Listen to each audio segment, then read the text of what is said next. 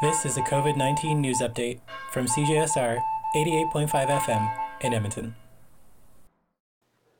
As a new week arrives and a semester begins once again, the U of A has announced a new update to ongoing efforts to mitigate the physical risks with students back on campus. In the most recent update, released on September 9th, the university's recent issues pertaining to an event held at Beercade in late August that led to students, some of which were fully vaccinated, contracting COVID.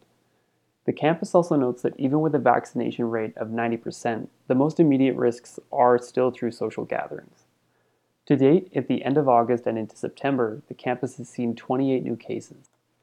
Through the U of A Rapid Response Plan and their triage team, they continue to work closely with AHS and the U of A Rapid Response Plan through their triage team.